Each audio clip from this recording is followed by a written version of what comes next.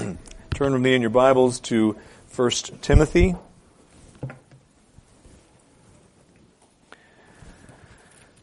Chapter 1.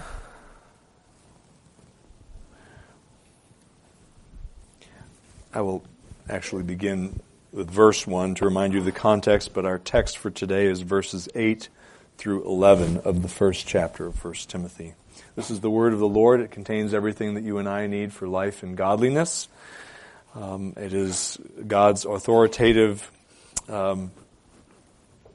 words to us, for He is the ultimate author of this Bible that I hold and that you hold. So listen reverently to God's word as He speaks. 1 Timothy 1. Paul, an apostle of Christ Jesus, according to the commandment of God our Savior, and of Christ Jesus, who is our hope. To Timothy, my true child in the faith, grace, mercy, and peace from God the Father and Christ Jesus our Lord. As I urged you upon my departure from Macedonia, remain on at Ephesus, in order that you may instruct certain men not to teach strange doctrines, nor to pay attention to myths and endless genealogies, which give rise to mere speculation, rather than furthering the administration of God, which is by faith. But the goal of our instruction is love from a pure heart and a good conscience and a sincere faith. For some men, straying from these things, have turned aside to fruitless discussions, wanting to be teachers of the law, even though they do not understand either what they are saying or the matters about which they make confident assertions. But we know that the law is good if one uses it lawfully, realizing the fact that law is not made for a righteous man, but for those who are lawless and rebellious, for the ungodly and sinners, for the unholy and profane, for those who strike their fathers and mothers, for murderers and immoral men and homosexuals, and kidnappers and liars and perjurers, and whatever else is contrary to sound teaching, according to the glorious gospel of the blessed God with which I have been entrusted. Amen. Pray with me.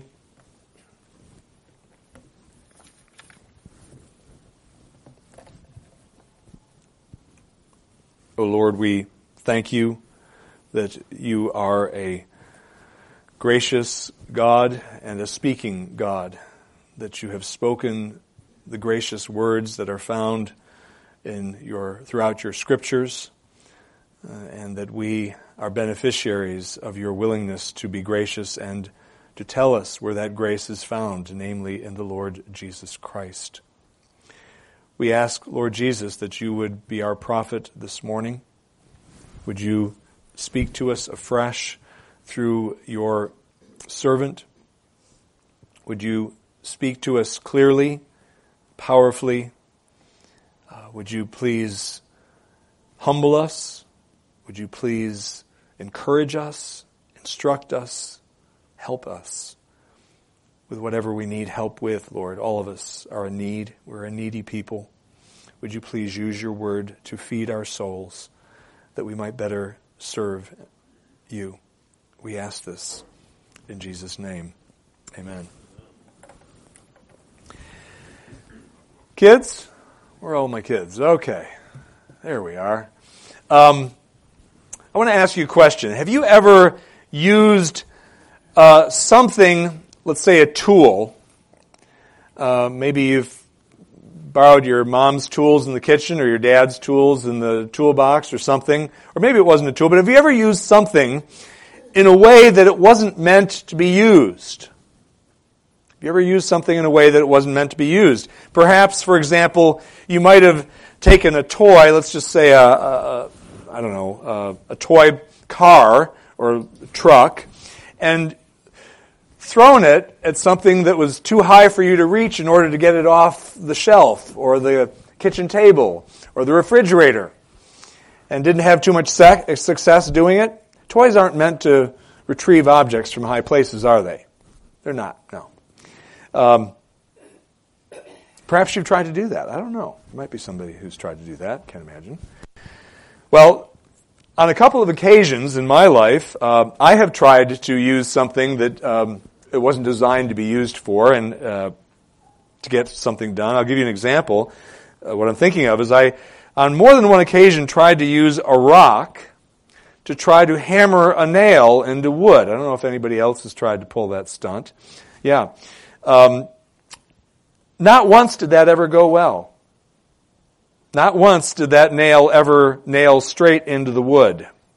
Now, I might have, bent it and then had to bend it back with the rock, and I can't remember if all the cases, there weren't too many cases because I know how unwise that is. But I have tried on a few times to nail nails into wood with a rock because I didn't have a hammer present, which is what I really needed, but didn't have. Anyway, it doesn't work well when you have something that is designed to do one thing and you try to use it for something else. Usually it goes poorly.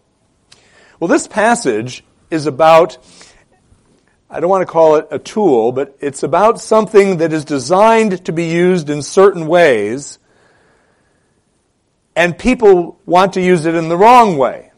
Specifically, some people that Paul is criticizing in Ephesus, where Mr. Timothy is the pastor. And the thing I'm talking about is God's law. God's law. There are certain uses that are appropriate that God designed the law to accomplish, things that He wanted it to do. And it does what it's supposed to do very, very effectively. But when you don't use the law properly, it does bad things. Actually, people do bad things with the law of God. The law is good, as we'll see in this passage.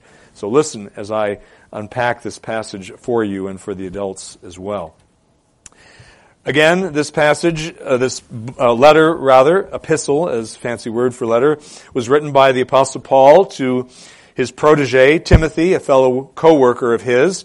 And it was written to instruct Timothy concerning Timothy's duties as a pastor in the city of Ephesus, in and around Ephesus, to the Christians there.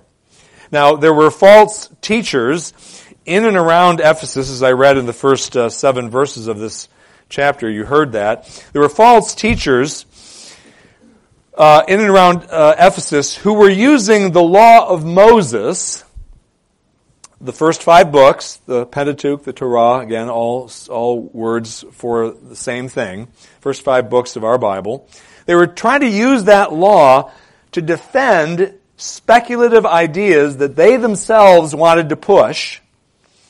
And they were ideas apparently related to genealogies, probably biblical genealogies, where they were filling in the blanks, as it were, and speculating about things that weren't said in those genealogies.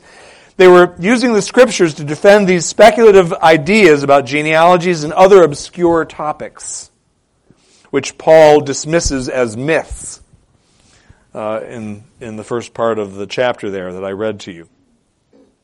False teachers doing this.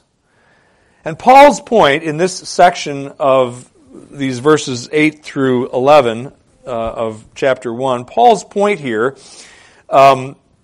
is that God didn't give the law to humanity in order to provide inspiration for such useless speculations. Rather, Paul says, the law was given to fulfill a much more important and weightier task, which, by the way, isn't the only task of the law, but it's the one that Paul mentions, which is my third point. And we'll get to that in a moment. Actually, we'll get to it right now. But there are other uses for the law besides the one that Paul mentions, but Paul focuses on one in particular. So, the points. First point that we learn from this passage. God's law is good if we use it lawfully. Secondly, God's law is not to be used by the righteous as a jumping-off point for speculative musings. And then finally, God's law is to be used by the unrighteous to alert them regarding their specific sins. First, God's law is good if we use it usefully. I get this from, obviously, verse 8. A virtual clone of what I just said. But we know that the law is good if one uses it lawfully. The law to which Paul is specifically referring to here is the law of Moses, contained in the first 5 books of our Old Testament. The false teachers, who are his opponents that he is talking to Timothy about, or writing to Timothy about, and whom Paul, the apostle, was railing against in this letter, were almost certainly, I think it's fair to say, we can be certain, that they were raised as Jews. They were raised in Judaism, and this is true because, quite obvious from their obvious fondness of the Mosaic Law that they exhibited. And so, almost undoubtedly, they were Jews themselves, raised in a Jewish family, and were fond of the Mosaic Law. Now, the 5 books of Moses, the Torah, the Pentateuch, contain 3 different types of legislation. And some of you have heard this before, but I'm going to reiterate it because it bears on kind of what I'm going to say here in subsequent moments. So there are 3 different types of laws contained in the first 5 books, indeed throughout the Scriptures, but particularly in the first 5 books of the Old Testament. There are ceremonial laws, which required certain worship-type rituals which pointed the Old Testament Jews to the then future Messiah and his work in some way, ceremonial laws. Then there were a second type of law called judicial, often called judicial or civil laws, which were laws which God gave to Israel as a nation state for their governance and for the punishment of evildoers in the nation of Israel. And the third type of laws, in addition to ceremonial and judicial, are moral laws. Moral laws are laws which identify what is right and what is wrong. And those laws, moral laws, are derived from God's own moral character and actions. Now, I say this because ceremonial laws found in the Old Testament, and in the Pentateuch in particular, ceased to be binding upon believers once Jesus arrived on the scene and completed his work of redemption on our behalf. There's New Testament evidence that those laws were done away with, that they were no longer applicable. The dietary laws, the sacrificial laws, the observance of special feast days, all those things and others like them were done away with by God through the New Testament legislation as it was given by the apostles. So ceremonial law in the Old Testament, while it's instructive to us, we don't have to obey it anymore. It doesn't apply to us in that way anymore. Likewise, judicial laws found in the law of Moses, those laws ceased to be applicable when Israel, to whom they were given, ceased to be a nation. Now there's still general equity which applies. Adulterers are no longer, unrepentant adulterers are no longer, they're no longer put to death by stoning, they're excommunicated. And we get that from what Paul said in the New Testament, and he specifically didn't call on the magistrate to have them put to death. He called on the church to excommunicate them. The man who was in grave sin, sexual sin. But so judicial laws, they ceased to be applicable when Israel was dissolved as a nation. But moral laws found in the Old Testament, and particularly in the law of Moses, because that's what Paul is addressing here, as summarized, those are summarized in the Ten Commandments, and those remain in force throughout human history. They existed before Sinai in the hearts of people. They were given in the conscience. God wrote those on the law of the conscience. Cain knew that he was in sin when he wanted to murder and did in fact murder his brother Abel. It was a sin. He knew it. He didn't have any tablet to tell him, "Thou shalt not murder." He knew it because God had written it, and it applied to him at that point in time. Likewise, in the New Testament age, all those moral laws are binding throughout the ages, so they're still binding upon us as New Covenant believers. Until Jesus returns in glory at the second coming. So, this is by way of background. Now, Paul says there in verse 8, he says, the law of God is good. And here, yes, he's referring to the Mosaic law in particular, but it's also pretty apparent that he's referring to the law of God in general. In all ages, the law of God, whatever applies to God's people, is good. So, for example, whether we're talking about the moral, judicial, and ceremonial elements of the Mosaic law in the Old Testament period, for Jews, that was good for them. All those laws were good for them. But likewise, the moral law, which alone still is binding in the New Testament era, it is good for us as God's people to follow. It is good. The moral law is good because it is reflective of God's moral character, as I said already, and God himself is infinitely good. The moral law is good in its terms of its substance and in terms of its nature. And it is also good in terms of what results from it when it is heeded. It is good in that sense as well. That's true in the New Testament age as much as it was in the Old Testament age. Sadly, many professing Christians today do not share this view of God's law. There are quite a number of people who call themselves Christians who believe God does not require Christians to keep the law in the New Testament age. The fancy word for people that hold to this view is antinomian, which means against law. I spoke a few months back with a professing Christian. Professing is the right word there. And he held to this view. Still holds to it, I'm sure. Haven't talked to him since, but he said in effect, and I'm rearranging his wording just a little bit here, but this is in effect what he said to me when I was having lunch with him one day. He said, "The fact that God loves me and that Jesus died for me means there is no need for me to put away behaviors that are contrary to what God says in His Word." He didn't put it quite like that, but that's what he said. That's what he was saying to me. God loves me. Jesus died for me. I don't have to change. He loves me just the way I am, is what he was essentially saying. Yeah, I know.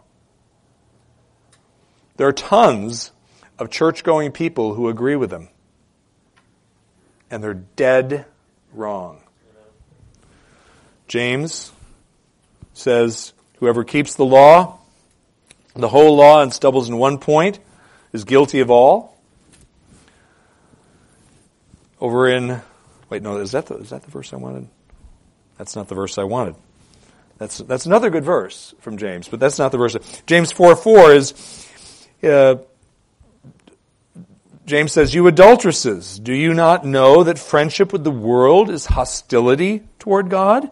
Therefore, whoever wishes to be a friend of the world makes himself an enemy of God." And then over in John's letter, 1 John, he says this about obedience, which is another word for law keeping. And this is a very familiar text that many of you have heard a number of times from me, but it bears repeating. 1 John 2, verses 3 through 6. "And by this we know that we have come to know Him," meaning Christ, who he was just speaking of in the previous verses, "if we keep His commandments. The one who says, 'I have come to know Him,' and does not keep His commandments is a liar, and the truth is not in him. But whoever keeps His word, in him the love of God has truly been perfected. By this we know that we are in Him. The one who says he abides in Him ought himself to walk in the same manner as He walked." Folks, the true Christian will be someone who strives to obey God's law. Indeed, he must strive to obey God's law in order for him or her to get into heaven. That might sound like strong language, but the writer of the Hebrews says, pursue peace with all men and the sanctification without which no one will see the Lord. You've got to be sanctified. The Holy Spirit has to have done some sanctifying work in you, or you won't see the Lord. It's necessary to keep the law. It's not what justifies us. It has nothing to do with our justification. But it must accompany us, as it were, to heaven, or we're not going to get into heaven. So the law It is intrinsic. So people are wrong who believe that view, antinomian view. They're very, very wrong. It's dangerous doctrine, promoted by many television preachers, sadly, and non-television preachers. But the law, as God gave it, it is intrinsically good. Because God wrote it. It's intrinsically good. But it only achieves the good outcomes that I spoke of a few moments ago when it is used in the manner in which God intended for it to be used. When it's used lawfully, in other words. It must be used in the manner that God intended for it to be used. Remember, the false teachers, whom the apostle writes of in this letter, weren't using the law in this God-intended manner. They were mishandling it. They were abusing it. And their mishandling of the Mosaic law made it necessary for Paul to write this letter and to set forth the proper use, or at least one of the proper uses of the law of God.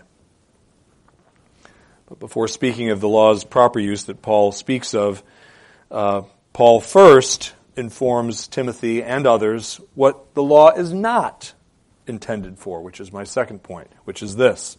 So the first point, God's law is good if we use it lawfully. Second point, God's law is not to be used by the righteous as a jumping off point for speculative musings. In other words, it's not to be used to serve as inspiration for such speculations. Verse 9 of our text.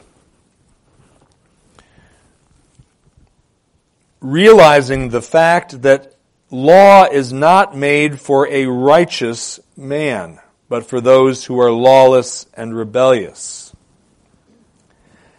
Now, this statement is crucial to understanding what's being said in this passage because there have been people who have abused this passage. In fact, antinomians have abused this passage. What they will say is, realizing the fact that the law is not made for a righteous man, in other words, it's not made for the justified man, it's not made for the Christian at all. It doesn't apply to the Christian at all. That's an antinomian and wrong interpretation of those words right there. But that's how a lot of Christians today parse that. It's wrong. So let me tell you why here.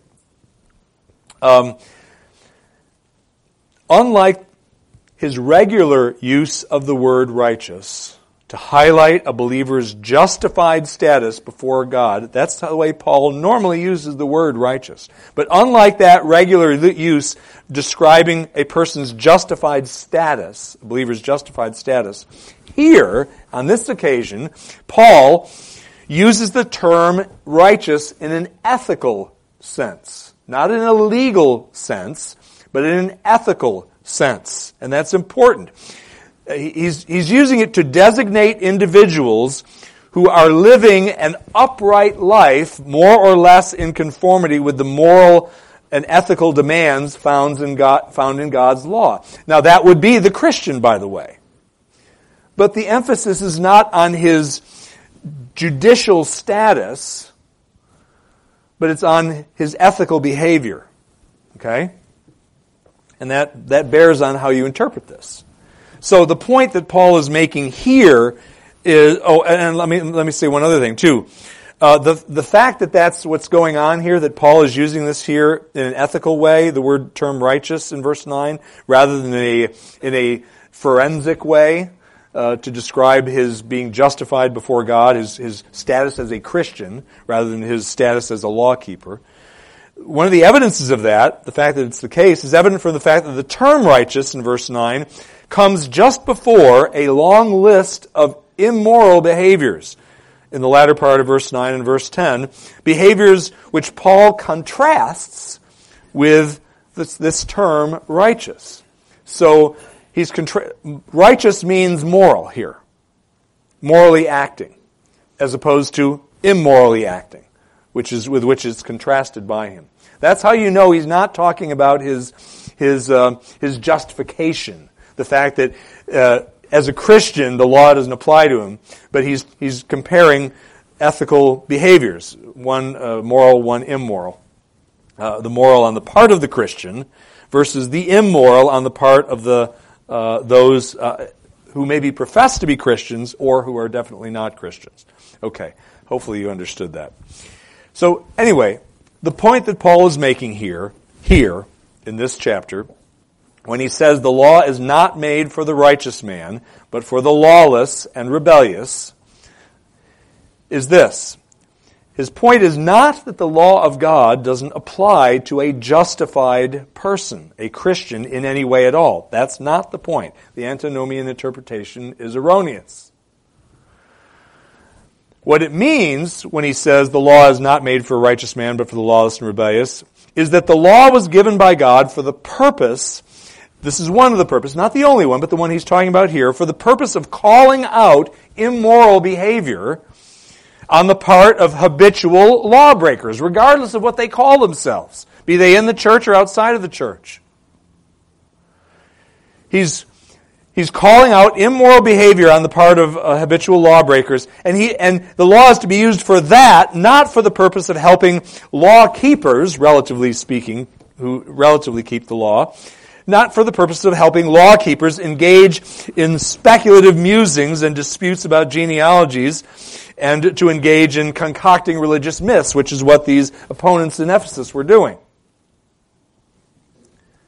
They're misusing the law, Paul is saying. The law is to point out sin on the part of the lawless. It's not for this playing games like these Jewish guys are doing. By the way, this isn't the same heresy that was going on in Galatia. I think I made that point last week. This is not Judaizing. This is something different, a different variation on erroneous Jewish teaching. In the Galatia, it was very definitely Judaizing. You needed to obey, do certain things to get into heaven. This is somewhat different than that. At any rate, it's to be used to call out immoral behavior, help people to see their law breaking and the danger of it, not for the purpose of speculative musings about genealogies and creating different myths and ideas and that sort of thing.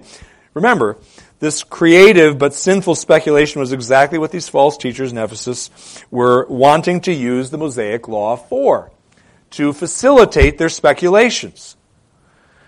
Such fictitious embellishments, not embezzlements, embellishments, of the Scriptures is exactly what is found in much of the Apocrypha. Some of you have read portions of the Apocrypha. Bel and the Dragon is one of the books of the Apocrypha, for example. Now, there are things today that people wrongly use the Bible to speculate about. I'll give you a few examples. How many categories of angels there are in heaven. The number and names of the Magi who brought gifts to the baby Jesus. Whether Christ was ever married to Mary Magdalene. That's blasphemous. But people speculate about that. What the mark of the beast will look like. If it'll look like anything at all. All of this is speculative hogwash. And Paul is telling us here that it is definitely not what God intends for His Word to be used for by you and me.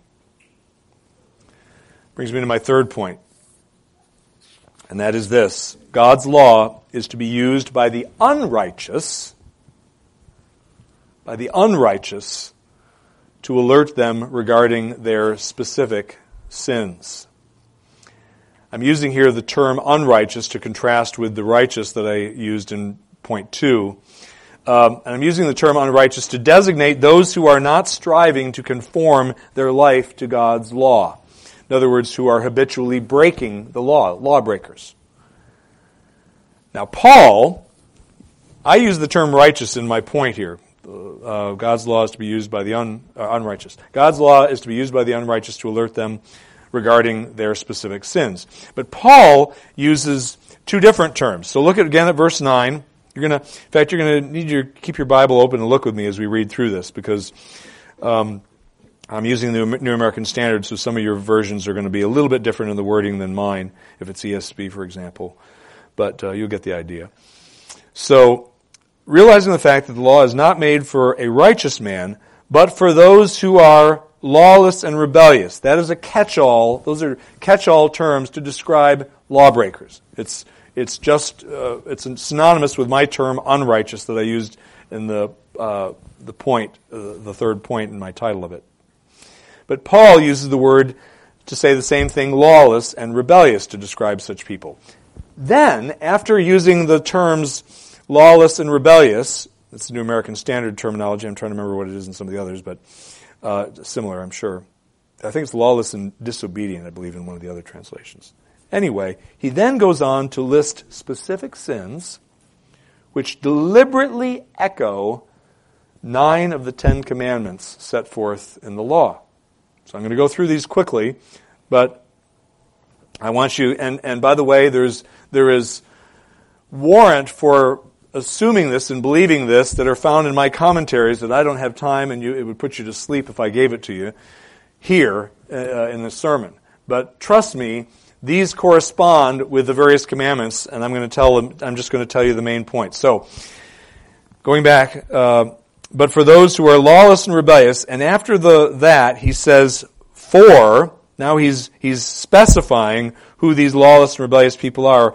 And then he says the ungodly and sinners. What the New American Standard translates the word there as ungodly. That term ungodly is almost certainly identifying the breakers, those who break the first commandment. The word sinners is likely designating breakers of the second commandment. And then he says, for the unholy. That word, the New American Standards translate this as unholy, is almost certainly a reference to breakers of the third commandment. The word profane, you can hear the word profaning the Sabbath, which you read about in the Old Testament. That is a reference to breakers of the fourth commandment. Notice this is in the New Testament, folks. The fifth commandment is identified by those who, my translation says kill, strike is a better word there, who strike their fathers or mothers. And I say it's a better word, it's actually because it's in keeping with the pattern. The fifth commandment, you're not honoring your mother and father if you kill them. That's true. But this is speaking of something less than killing your mother and your dad. The killing part, murdering part, comes in the next commandment. So that's why I translate it, strike there, those who strike their fathers or mothers. And I got that with the help of one of my commentators that I'm relying on for this. Then, for murderers, obvious what that is, right? That's the sixth commandment breakers. He goes on, immoral men, in verse 10, and homosexuals. That corresponding phrase there, they both together constitute or designate those who break the seventh commandment. Thou shalt not commit adultery. Notice, homosexuality falls under the seventh commandment, as does every other sexual sin. Then he says, kidnappers. What's kidnapping? It's man stealing. That's the eighth commandment. It's not the only way to break the eighth commandment, but it is very definitely a breach of the eighth commandment. He's identifying those who break the eighth commandment. And then the final one that he mentions is liars and perjurers. Obviously, thou shalt not bear false witness. Number 9, right? This is clearly an echoing of the 9 of the 10 commandments. Now you say, what happened to the 10th commandment? It's not there. For some reason, that commandment is not represented in Paul's list. I'm not sure why, but he does conclude that list. He says, after liars and perjurers, and whatever else is contrary to sound teaching. So that phrase there is undoubtedly meant to cover everything else that he hasn't mentioned, including, oh, by the way, coveting. See that? So Paul's point, remember, he started out, verse 9, realizing the fact that the law is not made for a righteous man, meaning for a law keeper, generally speaking a law keeper, but those who are generally speaking lawbreakers. And he goes on to contrast it with the law breaking of echoing the Ten Commandments. So Paul's point then is people who are lawless and rebellious in their behavior need heavy exposure to God's law. Contrary to the fluff that often passes for the gospel nowadays. They need heavy exposure to the specific demands of God's law so that they might be confronted with the fact that they are themselves lawbreakers with whom the lawgiver is exceedingly angry. And if God wills to be gracious to them by giving life to their hitherto dead heart, they will then repent of their lawlessness and their rebellion and will place their trust in Jesus Christ alone to be their law keeper before the throne of God and to bear the judgment that they themselves deserve. If you're listening to me and you have never repented of your sins truly and fled to Jesus Christ alone in faith to make you right with God, to reconcile you to Him, and to turn aside God's anger and judgment that is directed at you, then you are on the road to hell. And you will get there, certainly, unless you repent and flee to Christ. God demands and requires that He see perfection upon anybody He allows into heaven. And He has to see perfection when He looks at you and me in order for us to come into His presence in heaven. The only perfect man that has ever lived was Jesus Christ, who is also simultaneously God. And His law keeping is what is credited to the person who trusts in Him to save him. But you won't have that law keeping and imputed to you, credited to you, that God will see unless you have Jesus, you see. And by the way, you won't have the debt that you owe to God's divine justice paid off unless Jesus pays it. If He doesn't pay it, you will pay it.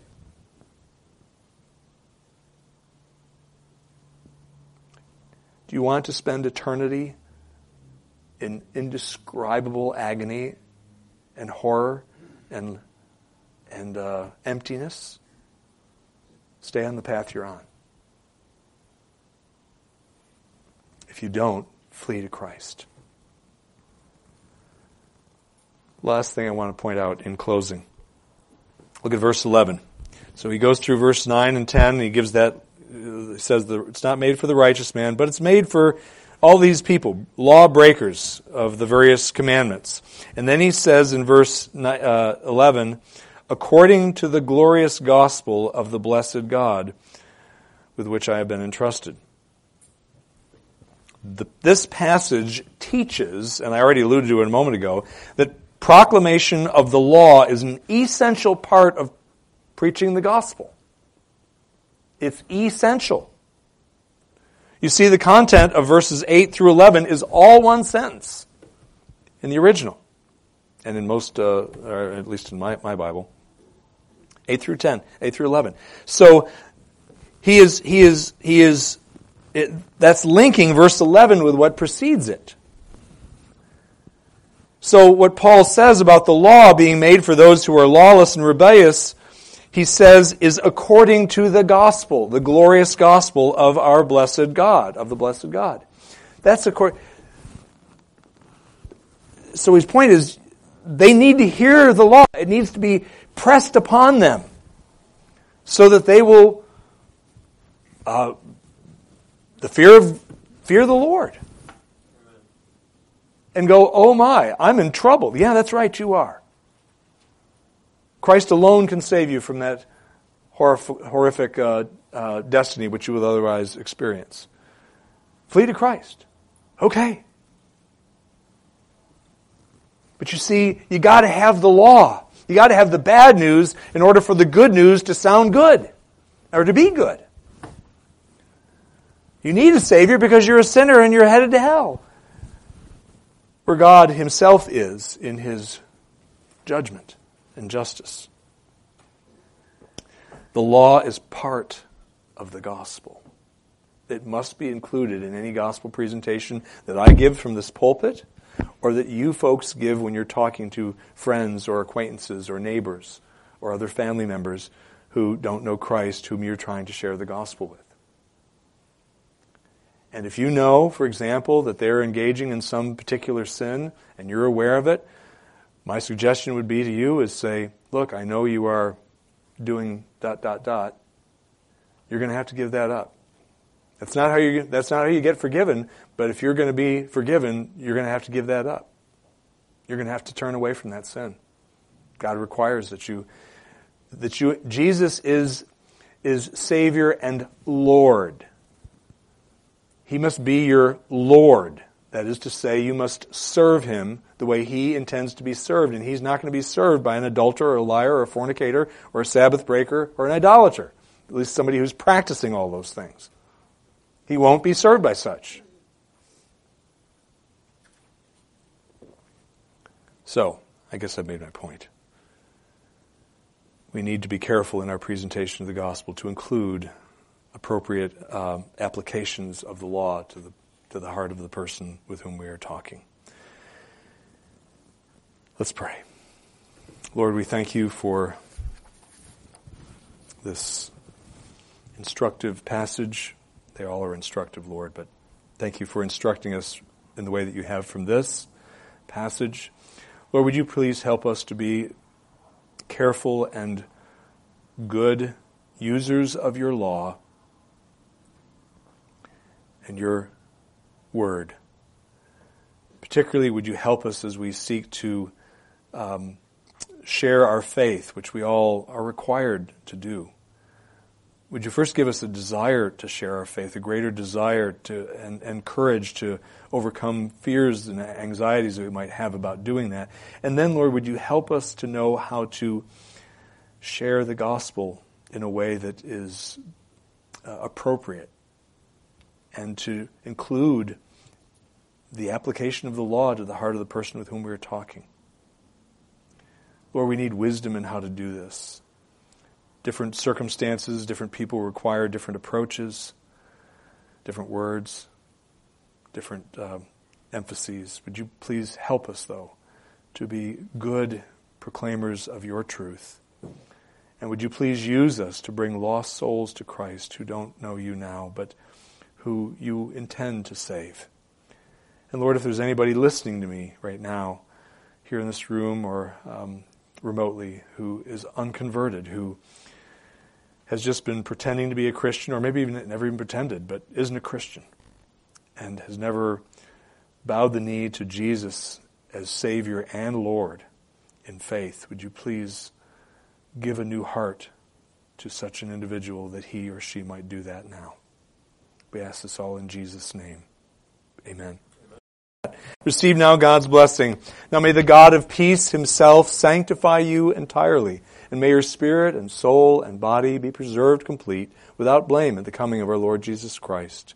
Faithful is he who calls you, and he also will bring it to pass. Amen. Amen.